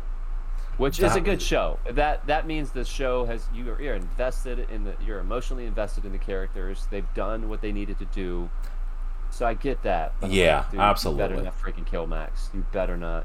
Absolutely. Like, I was invested in her, and I had a feeling she might survive that one, because even before I seen it, you'd heard the stuff about running up the hill and all that stuff, because that was coming out like as soon as the show dropped. Yeah.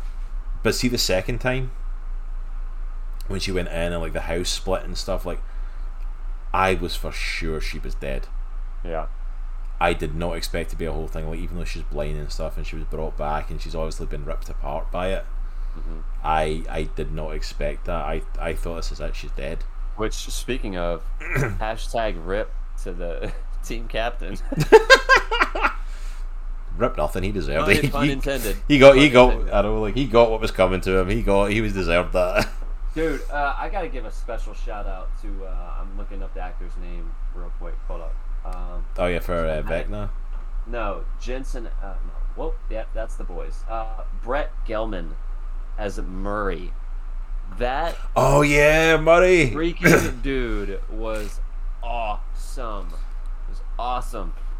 Now that is how you do comedy. Take note. Anybody who's trying to ham-fist comedy into like a drama / action / whatever, this is how you do comedy. He was perfect for the comic relief in that. He was Perfect. and him with Joyce and Perfect. Hopper, like this weird friendship the three of them have developed. Because I love it, it's because it's a love story of like Hopper and Joyce, obviously, like Yeah. since season 1 they've been building them up. But the fact that Murray's just been like shoehorned in here, and it works somehow Dude. is like phenomenal. Well, one of the best parts is when he keeps talking about his karate skills, and they're in the plane, and he freaking wrecks shop on that dude. He wrecks shop. He does it, and I'm like, oh my goodness, he actually does have karate skills. How did that happen? He knows what he's doing. Holy crap! Thought it And was he BS speaks the whole perfect time. Russian. Oh my gosh, that was really cool. Oh, I did, yeah. So, I thought the show was awesome. I liked almost everything about it. Again, there was a couple things where I was like, that didn't really add anything to the plot in my opinion. Yeah, there was a couple of things, and it's like I get that some of it was meant to be an A to B, like we talked about, like Jonathan Argyle with Will and Mike, and it's like it was more of a case of we have to get them from A to B for like when they meet up with Elle and stuff like that, and Yeah. it wasn't necessity, but like okay, yeah, I kind of get it, but like Yeah. but the stuff that hit good. Yeah. Like this show was phenomenal, and I'm like and they know what they're doing. Like it's freaking 2 years before we're gonna get season 5, the final season, and it's like the speech between Mike and Elle. I think it was the second to last episode or the last episode, where he's just pouring his heart out to her, and he's like, "You are my superhero." I'm like, dude, props to Finn that got Wolfhard. me. Props That to got Finn Wolfhard, because I had been done with Mike for like the last 2 seasons. Agreed. Season 2, he just started becoming this annoying little jackass, and then season 3, like I was so over him. Well, even the beginning of season 4, I was like, Beginning of season 4, he wasn't even doing anything. Like it wasn't even worth hating at this beginning of season 4. He was like just there, yeah, and then like that stuff that he did and the way that played out was like, okay, yeah, you've managed to pull me back. Props dude, to Finn it was Wolfhard, man. It was so good, dude, so good. But yeah, I don't know if The Boys or Stranger Things is my favorite show that came out. It's close, man, but I think Stranger Things for me, I think it might edge out The Boys, honestly. I think it might have for me as well, just because of the emotional level of it. I think like I ended up I felt so invested in Stranger Things when it happened. Yeah. Like I felt so invested in the journey with these characters, the journey that we've went on. I'm like and don't get me wrong, The Boys was phenomenal as well. We're going to get into that. That was another like, but Stranger Things was like, yeah, this has pulled me back in, especially from season 3 being a low point for me. Like season 4 pulled me back in to the point of like it's 2 years until we get season 5. It's not coming out till 2024, and I'm okay with that. Yeah, it's going to be like it's worth the wait. I don't even know what we're doing, but like to get the payoff for all of this, I will wait 2 years. dude, I was gutted when it was over. I'm like, that's it. And it left on such a somber note as well. Like freaking town has been ripped in half. Yeah, man. It's like, oh, this is so good, man. Yeah, it was a fantastic show. Yeah, I thoroughly enjoyed it. Season 4, you need to watch it. Yeah, if you guys haven't watched it, please check it out. And for everyone who is hanging out with us, what did you think of season 4 yourself? What did you think of that one? And the other shows that we've talked about as well. That's for Mallet. You He said he was leaving. Mallet know. Alright, so let's get into season 3 of The Boys, because this was a very interesting season. A lot felt like it happened in this. I honestly don't remember a lot that happened. Alright, I guess I'm taking lead on The Boys then. Yeah, you're gonna have to take lead. I'm pulling it up right now just to kind of refresh my brain, but so a lot of the kind of major points that we started off on was obviously we ended last season very somber. Rebecca Butcher died, so the FBI or the CIA that Billy Butcher works for had taken like his son and stuff. We had seen some shift arounds coming up with the 7, or I don't think there's actually been 7 since like episode 1, but whoever's left in the 7. Because because we got rid of what's her face Stormfront, who had died, or apparently hadn't died, had just been severely destroyed. Nitro remembers only the deep in the octopus thing. Dude, my wife was traumatized by that part. It's like, which octopus are we talking about though? Was it the first one or the second one? Because the first one, Justice for Timothy. The second one, We won't go there. we're gonna have to. We're gonna be talking about the season. So we come into this season. Terminator Forever being printed about. Yeah, that was a hell of a start to episode 1. Okay, if there's ever a conversation that's going to get us demonetized, it's this part of the podcast. Episode 1 starts out with a couple of shifts. So Huey is now working with what's her face, the senator woman, on a whole thing to take down Soups. Oh my gosh. So basically, Billy even and the boys are working for Huey, essentially, catching like Soups that are doing horrible things. And if you want to set the tone for a show, this is one way to do it, where the termite, who can shrink himself down, goes into the back room. I love this. They gave us some of the Black Noir story. Yeah, we're going to get into Black Noir as well. We're going to get into Black Noir and how they changed it from the comics, because that was a big change. But so we get into with Termite, who goes to have some fun times with a gentleman in the background. Enters a certain orifice of the gentleman, because he can shrink himself down. Is apparently arousing the gentleman from that orifice by being inside him, and then sneezed and ripped him in half. Yeah. And nothing makes that scene stick more than when you finally see the behind the scenes footage of they literally had like a giant replica end of a, for him to go into, and I'm like, oh my goodness. Like, gosh, that scene set the tone for the series right there. It really did.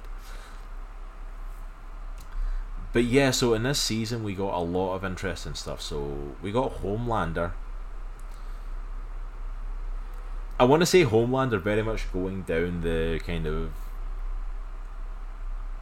right. They kind of chose to go right wing nutter with him.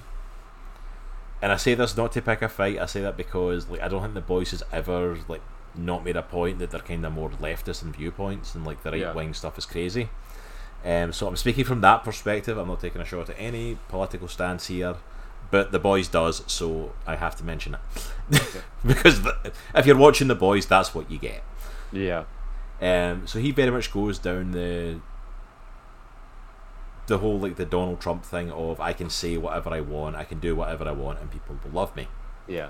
Which of course sends him off in one, because we get some great bits early on of him being crazy, talking to himself about trying to get through stuff, and then it clearly becomes, hey, I can literally do whatever I want. Yeah. Which eventually culminates in the very end episode of him literally murdering someone in the crowd. In front of everyone. And they cheer. So he's very much on a downward spiral of... Well, the downward spiral he's been on for the last 3 seasons, essentially. Which, huge shout out to Anthony Starr, who basically holds this whole show on his back. He's amazing.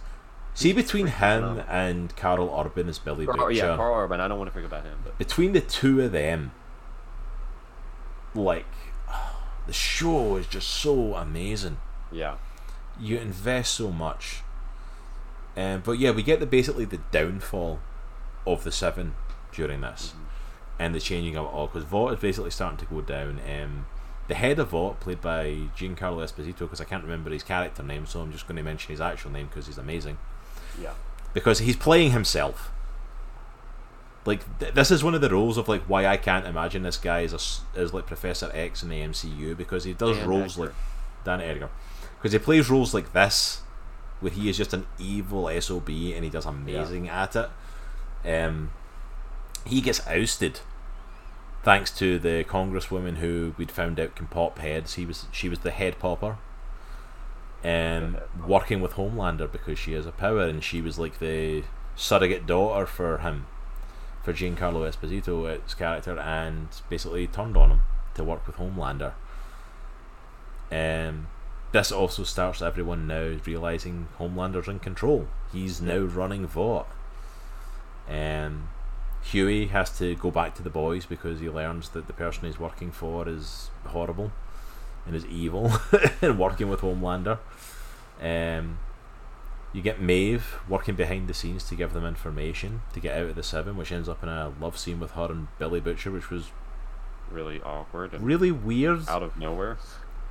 I mean, you could feel the scene building to it, but I'm like, I don't even know if you two have interacted before this, and I'm like, did you just need to get it on? Like, okay. It was really weird. I mean, it was weird, but I felt like it was out of nowhere. It did, because it felt really out of nowhere, because I think they spent so much time, like, in the last season, making sure we pushed the fact of, like, hey, Maeve's gay. Yeah.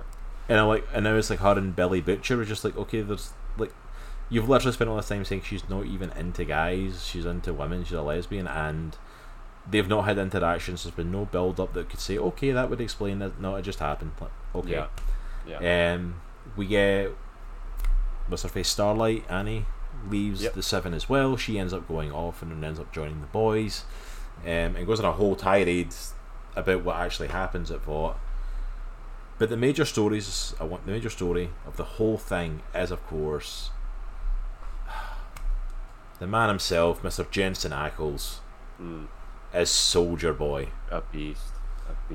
Phenomenal in this role. And I love the way that they played the man out of time thing, because obviously, like, Soldier Boy is meant to be an allegory for Captain America anyway.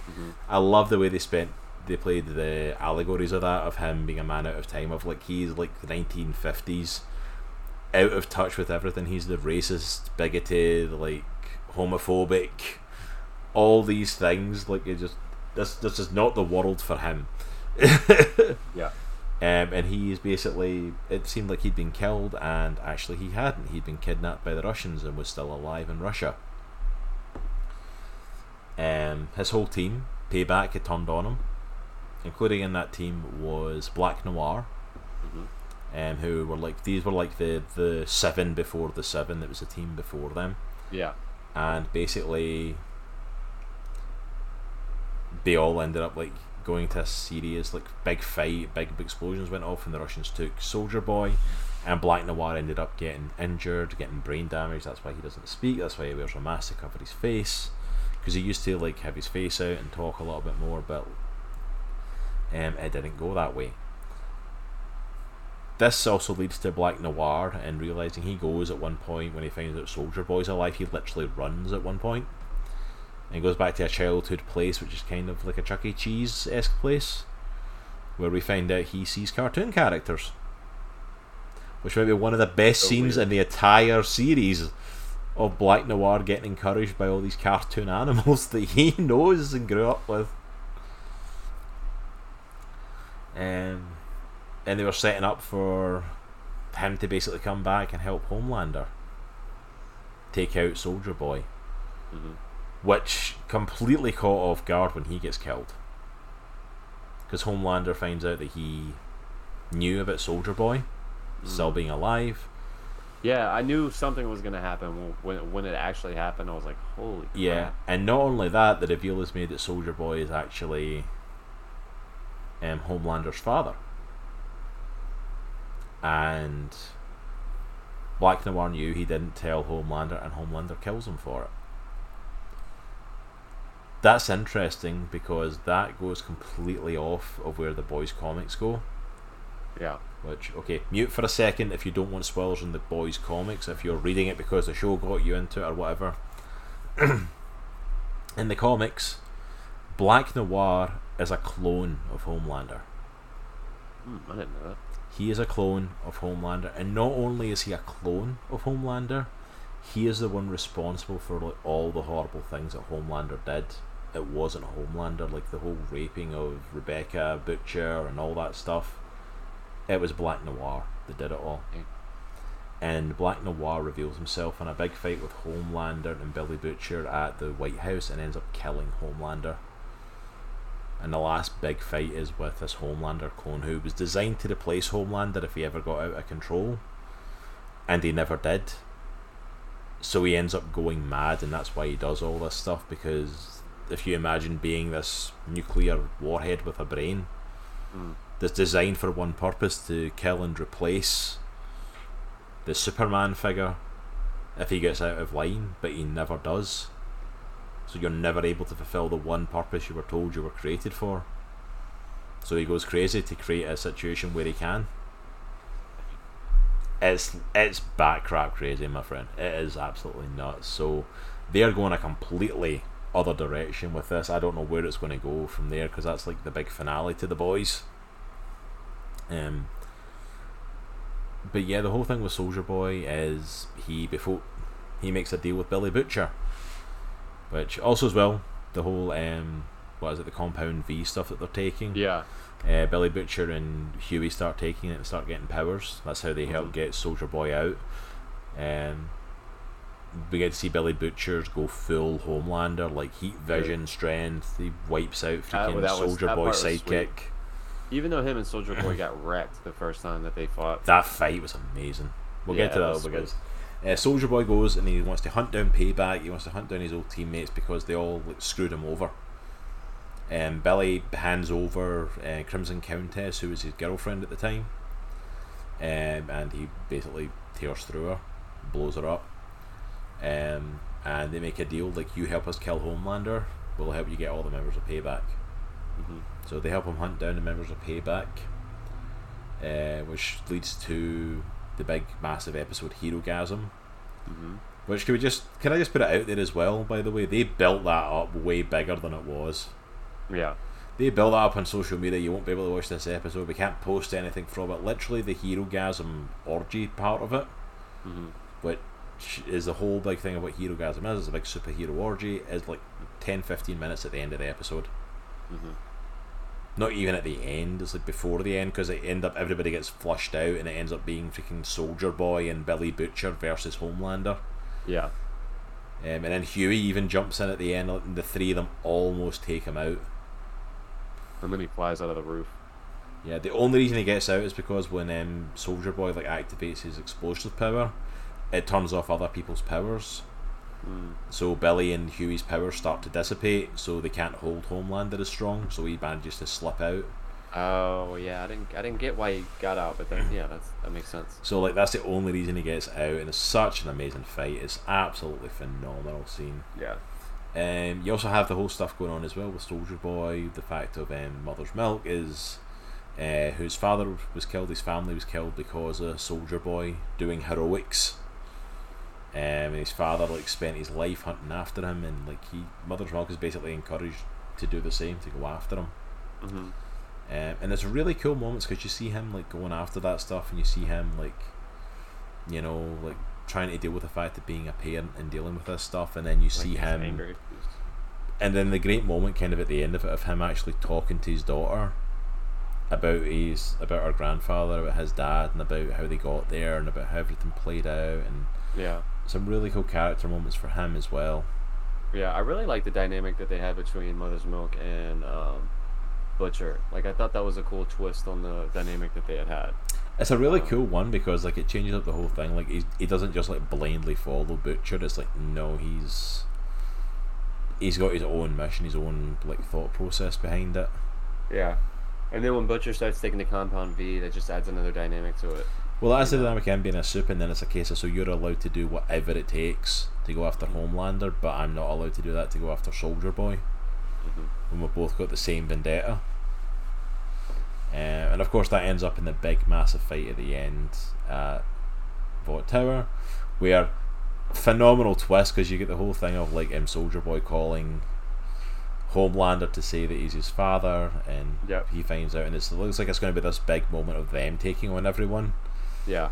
And he comes up to him and calls him a very not nice name that I'm not going to repeat. And it ends up in this massive fight with him, because he tries to convince him you could be a family, because he's went and got his son at this point. After the whole thing of Billy Butcher blowing up at him. blowing up at Homelander and Rebecca's kid. I can't remember the kid's name. But he blows up at him, so Homelander comes to get him and he goes willingly. And it's this whole thing of family.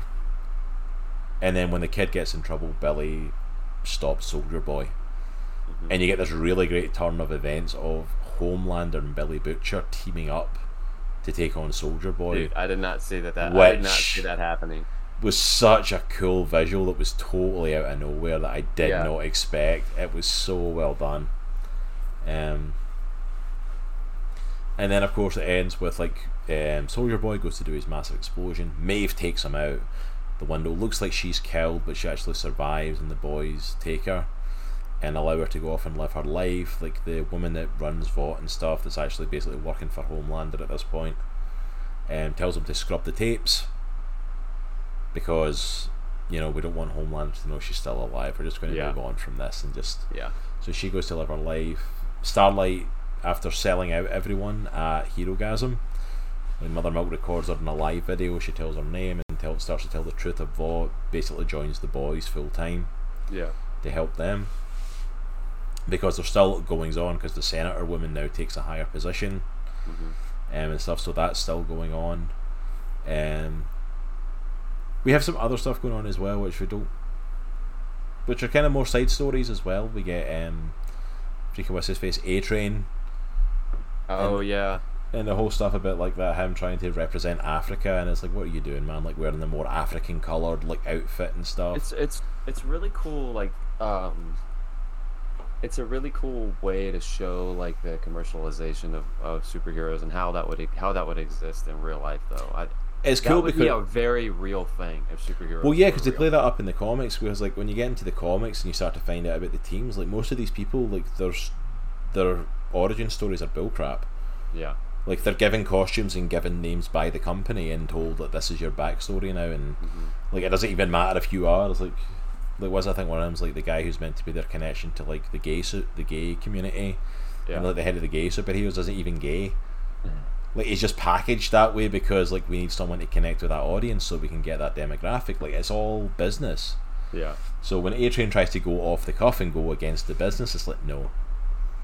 So you're going to get your costume back on, you're going to do your thing, and then of course there's the whole thing of the, I don't mind his name, the hero, but the racist dude. Yeah, I was thinking I was trying to find his name. Like some racist superheroes brought in to speak to the members of the black community, and he gives one of those speeches where it's kind of like, I'm sorry you're offended by what I'm doing. I'm sorry that the facts say that more black people commit crimes than white people, and it's like, oh no.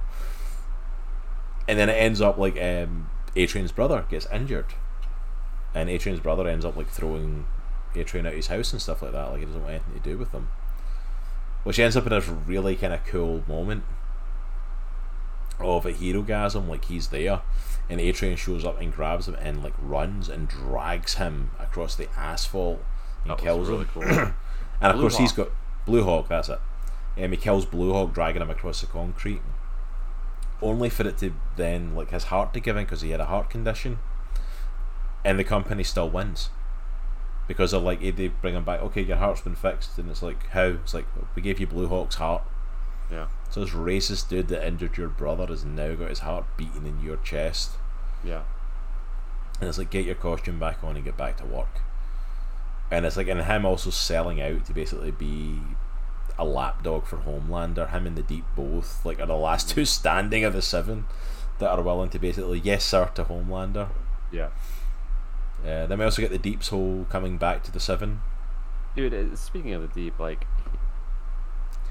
they make him just the most despicable person ever.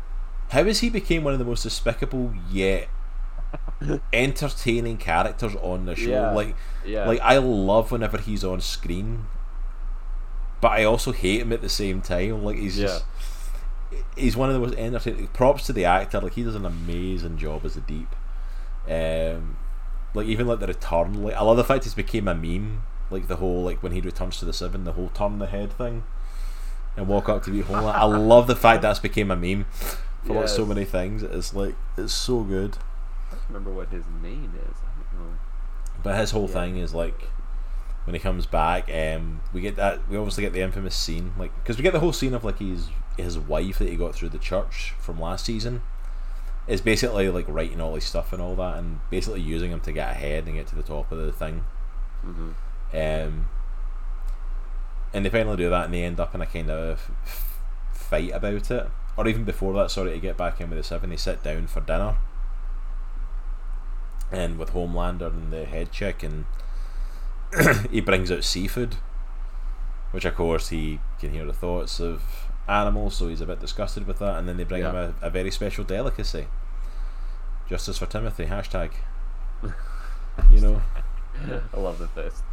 Timothy, the octopus who he was friends with, is put on a plate in front of him, and he's told to eat Timothy. He has to eat Timothy whole. It's like alive. Yeah. See when he bites into him and all that ink squirts out. It's like, oh. He puts him in his mouth and he goes, he's praying. And he bites down. It's like, it's actually kind of horrific it's like to watch. Emotionally impactful. A dude eating octopus, but like it was pretty intense. It was like, it was just intense. And then of course they kind of hinted at him being sexually interested in the octopus, which leads into Herogasm, where he actually is having sex with an octopus. Yeah. Which then leads to him asking his wife if she wants a threesome with the octopus. Which is too much for her. She's like, okay, of all the stuff I've put up with, I'm out. Good luck dealing with this stuff yourself. I'm done. That was the final straw for her. So we end up with the Deep and A-Train both back in the Seven as lackeys for Homelander during it. And he's just manhandling them throughout this season.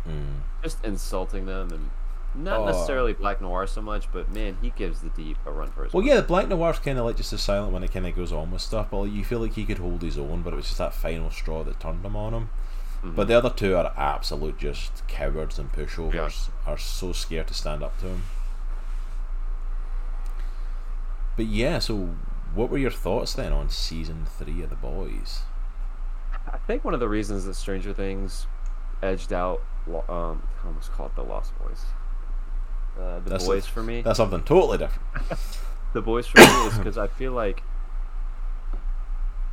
The Boys. I love The Boys, and it's number 2 for me of all the shows that we talked about.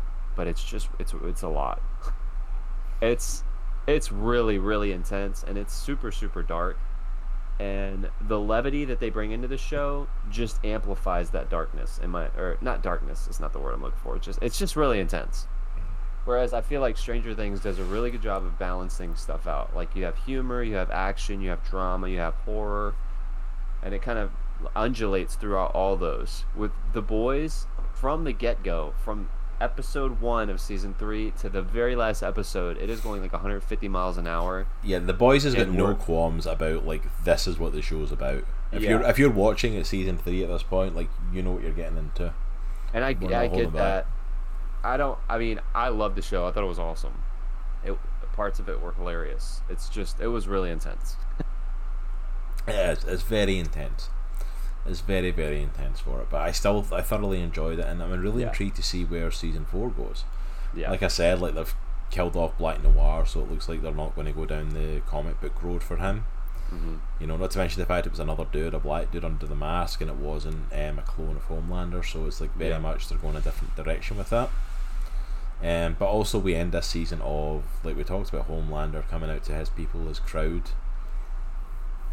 and the guy basically, you know, I think it was like, where's your Nazi, such and such, and like, and he kills the guy outright, and the crowd cheers. And not only that, he's also got his son by his side, and that's also a meme. All right. When Christopher Nolan gets to use an actual nuclear bomb in Oppenheimer. All right. Yeah. Exactly, and it was such an amazing ending to the show, because basically Vaught's basically fallen to a certain extent. Like, it's definitely not the strength and the powerhouse as what it was at this point, but Homelander is stronger and more popular than ever. And he's also now got his mini-me with him as well. He's got his son, who is just as powerful as him, at his side, learning from him, because the whole blow up with Billy Butcher earlier in the season just set the kid off of ever wanting to be with him. The one other person he kind of liked being around, so he's now 100% behind his dad. So you've now got the two of them setting up as big bads going forward. So it's going to be very intriguing. Well, yeah, and then you also have the lasting effect of the compound V, which deteriorates your brain apparently. So you got that happening. I can't remember if that was ever addressed at the end of the show with Billy and Huey. I don't think it was totally addressed because, like, I think it's going to be a fact. Oh, it was. Oh, was yeah, it not? yeah, Butcher. Because Butcher's like dying. Yeah, they were like, you got. That's right. I forgot about that. Yeah, because Huey stops taking it after the Herogasm session. He's a talk with Starlight, and he stops taking it. So in the big final fight, he does what he does. He does behind the scenes stuff to try and help them. He doesn't take it, whereas like Butcher takes Compound V again. And this time, it's like he's told basically you're going to die. I think it's like a few months. Yeah. That you got a few months left to live. So he's coming into it, which of course he's not told the boys about. So it's like he's coming in when it's like he's probably not making it out alive. Yeah. Which so he's got nothing to lose.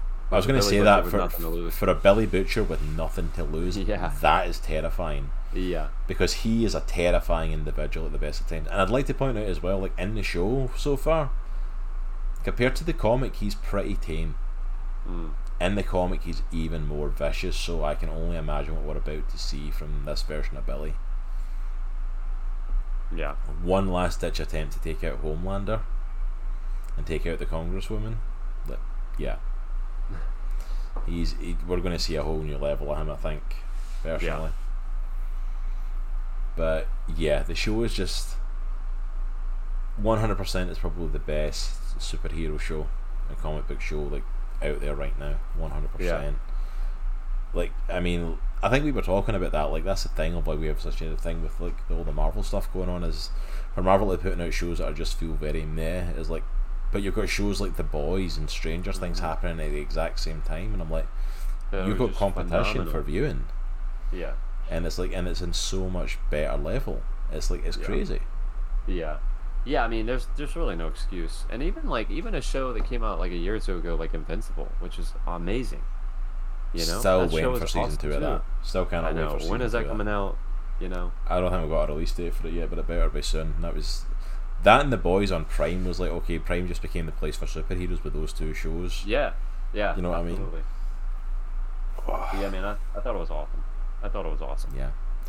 Alright, so ranking then out of the 4 shows, we won't count I Am Groot because it's a bunch of shorts and you've not seen it anyway. But out of the 4, what's your ranking then? 1 to 4. So mine would be Stranger Things. Boys is a close second. Obi-Wan and then Miss Marvel probably. I'll probably put them in that order. But you know, I think for me, Obi-Wan and Miss Marvel are close. Yeah, I would probably. I guess depending on the day. I would probably swap the last two. I think for me, it's definitely Stranger Things. Definitely is the top one. Boys, very close second. Yeah. Like literally, if I was in a different mood, I'd be like, The Boys could probably be the top show easily. Yeah. Miss Marvel is a third. I thought it was a solid show overall for what it was. Obi-Wan, I felt like it faltered for me because it wasn't about Obi-Wan. At least with Miss Marvel, I got Miss Marvel. With Obi-Wan, I got a story about Third Sister, who I don't care about. So it was the biggest letdown for me. Yeah. I get that. With that, it's like, don't get me wrong, the bits that were good in it, like I said, like the stuff with Obi-Wan and Vader and stuff, were good. And we didn't even talk about the scene where Vader basically rips the side off of a spaceship when mid-flight. Dude, that was so sweet. But that's it. The stuff that got good was so good. Yeah. But like, and that's my problem. Is like a big company like Disney, with properties that are as recognizable now as Marvel and Star Wars, shouldn't be the bottom tier of this list of shows. No, they shouldn't. Sorry, Mallet, Nick Caesar and Boys Damage Control. The crossover we've all been waiting for. But yeah, it's like overall, I think we've gotten some pretty good shows this summer. Yeah, I mean, this year is just, it's been a banger for shows, for comic book shows and just pop culture shows in general. There's been some really awesome stuff out there. Don't get me wrong, some stuff didn't live up to par, but the fact that we're even getting them is kind of amazing in itself. Yeah, I would agree. But yeah, absolutely, I've loved it, man. Like The Boys and Stranger Things definitely like won it for me. They were definitely the absolute best for it. Absolutely adored those this year. And I think they're probably going to end up being the top shows of the year for me. I don't know of anything else coming out that I can look at and go, that's going to beat it for me. Yeah, I don't know of any other shows that are actually coming out. Right? I mean, apart from She-Hulk, of course, because that's going to be the top show for everyone. Right. That's going to be the top show for everyone. Sure. And of course, Ironheart as well, which will be coming out soon. And I'm really looking forward to that one. That's probably top of my list. Yeah, that was believable. But yeah, I think that's it. But yeah, thanks for everyone for kind of hanging out with us to chat about the shows. Let us know what you thought about the shows we talked about today for over the summer. You can either let us know in the chat here while we're closing out, or hit us up on social media and on Discord, where you can get some good. Oh yeah, Guardians of the Galaxy Christmas specials coming out as well. Yay! With Chewbacca's family. But please hit us up on our social media and join us on our Discord as well to keep the conversation going over there. And we're on our Discord pretty much on a daily basis, chatting about something or another. And of course, as we said at the start as well, if you're not following our different YouTube channels, please go ahead and subscribe to them, help support them and get the numbers up on the newer channels. We would greatly appreciate it. To catch up with all the content, the main channel we were on is going to be specifically for the podcast, but there is now a gaming channel, Art of the Hero, which does have most of the older Art of the Hero episodes up there to check out. The rest of them should be out by the end of the week, and then the newest episode that just happened on Thursday drops the following week. So we tried to push it so there's an episode ahead on YouTube. I hate Chewbacca's son. Ads, I felt like great passion in your voice typing that there. It's like I don't know why, I just did. I felt it coming through. So please go ahead and follow them and support. Please also remember as well, join us on September 1st when that's coming out, when we do our first ever D&D stream. That'd be sweet. Let me throw it up again for anyone that may have missed it. Mostly because I need to remember the name of the thing myself.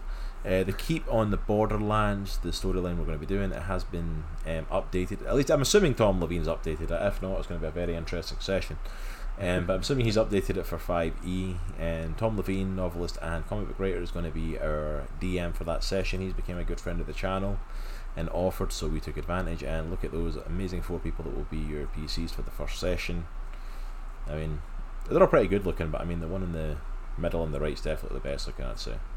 I mean, look at the shorts on the one in the top left. I mean, that's all you gotta say. Shorts and the Fu Manchu. Shorts and Fu Manchu with is that a Japan flag? So I've had that. It's funny. It's a bandana. A bandana that has the Japanese flag and sunburst with Japanese characters. I've literally had it ever since I was a kid. I still have it. I have no idea where I got it. I think I got it when Karate Kid, the first one, came out. Okay, yeah. Of course, yeah. So that's what that is. But please join us on September 1st. I believe it's going to be at 8:30 that night as we do our first D&D session. We are very hyped and excited for it. I'm looking forward to doing some D&D stuff on the channel for a little while now. As of this upcoming week, please join us on tomorrow evening as Jay will be back continuing her playthrough of Stray on the channel. Chances are it's going to be the ending of it. It's not a massively long game, so she's probably going to be finishing it out tomorrow night. Join me Tuesday at 8:30 as well as we play through Horizon Zero Dawn. I will probably be finishing that, if not this week, in the next couple of weeks. As swoop the leg. I just saw that in chat there. That just threw me for a sec. I'll probably be completing Horizon Zero Dawn's main story in the next couple of weeks. I don't think I've got that much left to go of it. And then, are you going to be back on Thursday night? Yeah, I'll probably be back on Thursday night. I'm leaving for the beach this Saturday. I got some family coming in on Friday, but I should be doing it on Thursday night. I'll be working on some D&D drawing stuff. Nice. So, possibly a dwarf. I'm going to say I've only been working on a dwarf for a little while now. I've only been waiting for my dwarf for like about a month, you know. Just saying. I mean, you know, I'm just saying he's drawn 3. You were going to rush me, but you know, whatever. I'm just saying he's drawn 3 druids. Hey, that's my character. Yeah, that you've changed species of 3 times in the amount of time. Hey, I was just shopping. Right. Day 1, chose the dwarf barbarian. Still waiting on my dwarf. all right. Gonna keep pounding you. I know you are. I want my dwarf. Hey, I live with my wife, so I got to draw hers too. So. That's true. I was here first, just saying. I don't live with you. Challenge accepted. I mean, we got a spare room, so what are you gonna do? If you live under your stairs or in a closet or something, you just sneak out every so often now. Pay no attention to the big burly Scottish man under the stairs. But yeah, please come and join us for those. We are not going to be here next week, because this weekend, as Nitro said, he is away at the beach, and this weekend, this coming Friday, the 19th, is my birthday, and then this coming Sunday is going to be my anniversary with Jay. So I've got a busy weekend planned, so we are not going to be here. We're not going to be doing the show or anything like that, but we will be back again the following week. In 2 weeks, though, we will be back with the podcast. And it's felt like ages since we've done one because so much has happened the last few months, but we are back with the Indie Comic Book Club in 2 weeks' time. We're going to be checking out Undiscovered Country from two phenomenal writers, Scott Snyder and Charles Soule. So please come along and join us for that. I've absolutely loved this story. I'm really excited to introduce this one to Nitro. So please come along and join us for that. You can go pick it up at your local comic store, pick it up on Amazon or digitally as well, and read it so you can join in the conversation and hear us talking about what we thought of it. That includes you too, Nitro. Okay, I know I gotta buy it. Dude, I've read so many comics though in the past month. It's crazy. I've literally got him on this. Not small ones. I've literally got him in this indie kick now, where he's like literally hunting for indie comics to read now, and I think I might have created a monster. God Country, Scott Snyder. Oh yeah, that's no, Donny Cates. Donny Cates, that's right. Yeah, God Country's definitely on the list. Probably some point next year we're going to do God Country. Another phenomenal story. So good. But yeah, I think that's pretty much it for this week. Let me quickly have a little look on Twitch and see who's on there. We can go and drop a raid on someone. If it ever loads. Come on, there we go. That really was taking a long time to load there. It was like, no, you're going to stay alive. You dare go away. Hold on, just opening it up to see who's actually on at this time.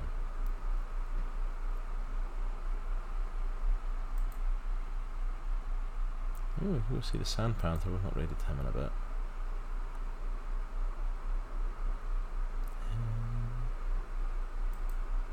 Oh, Chunk the Hut is actually on. Let's go and raid Chunk the Hut.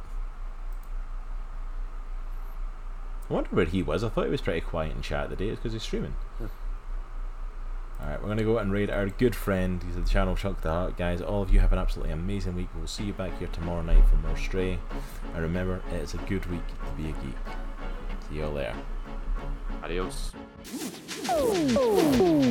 Sierra Miedo.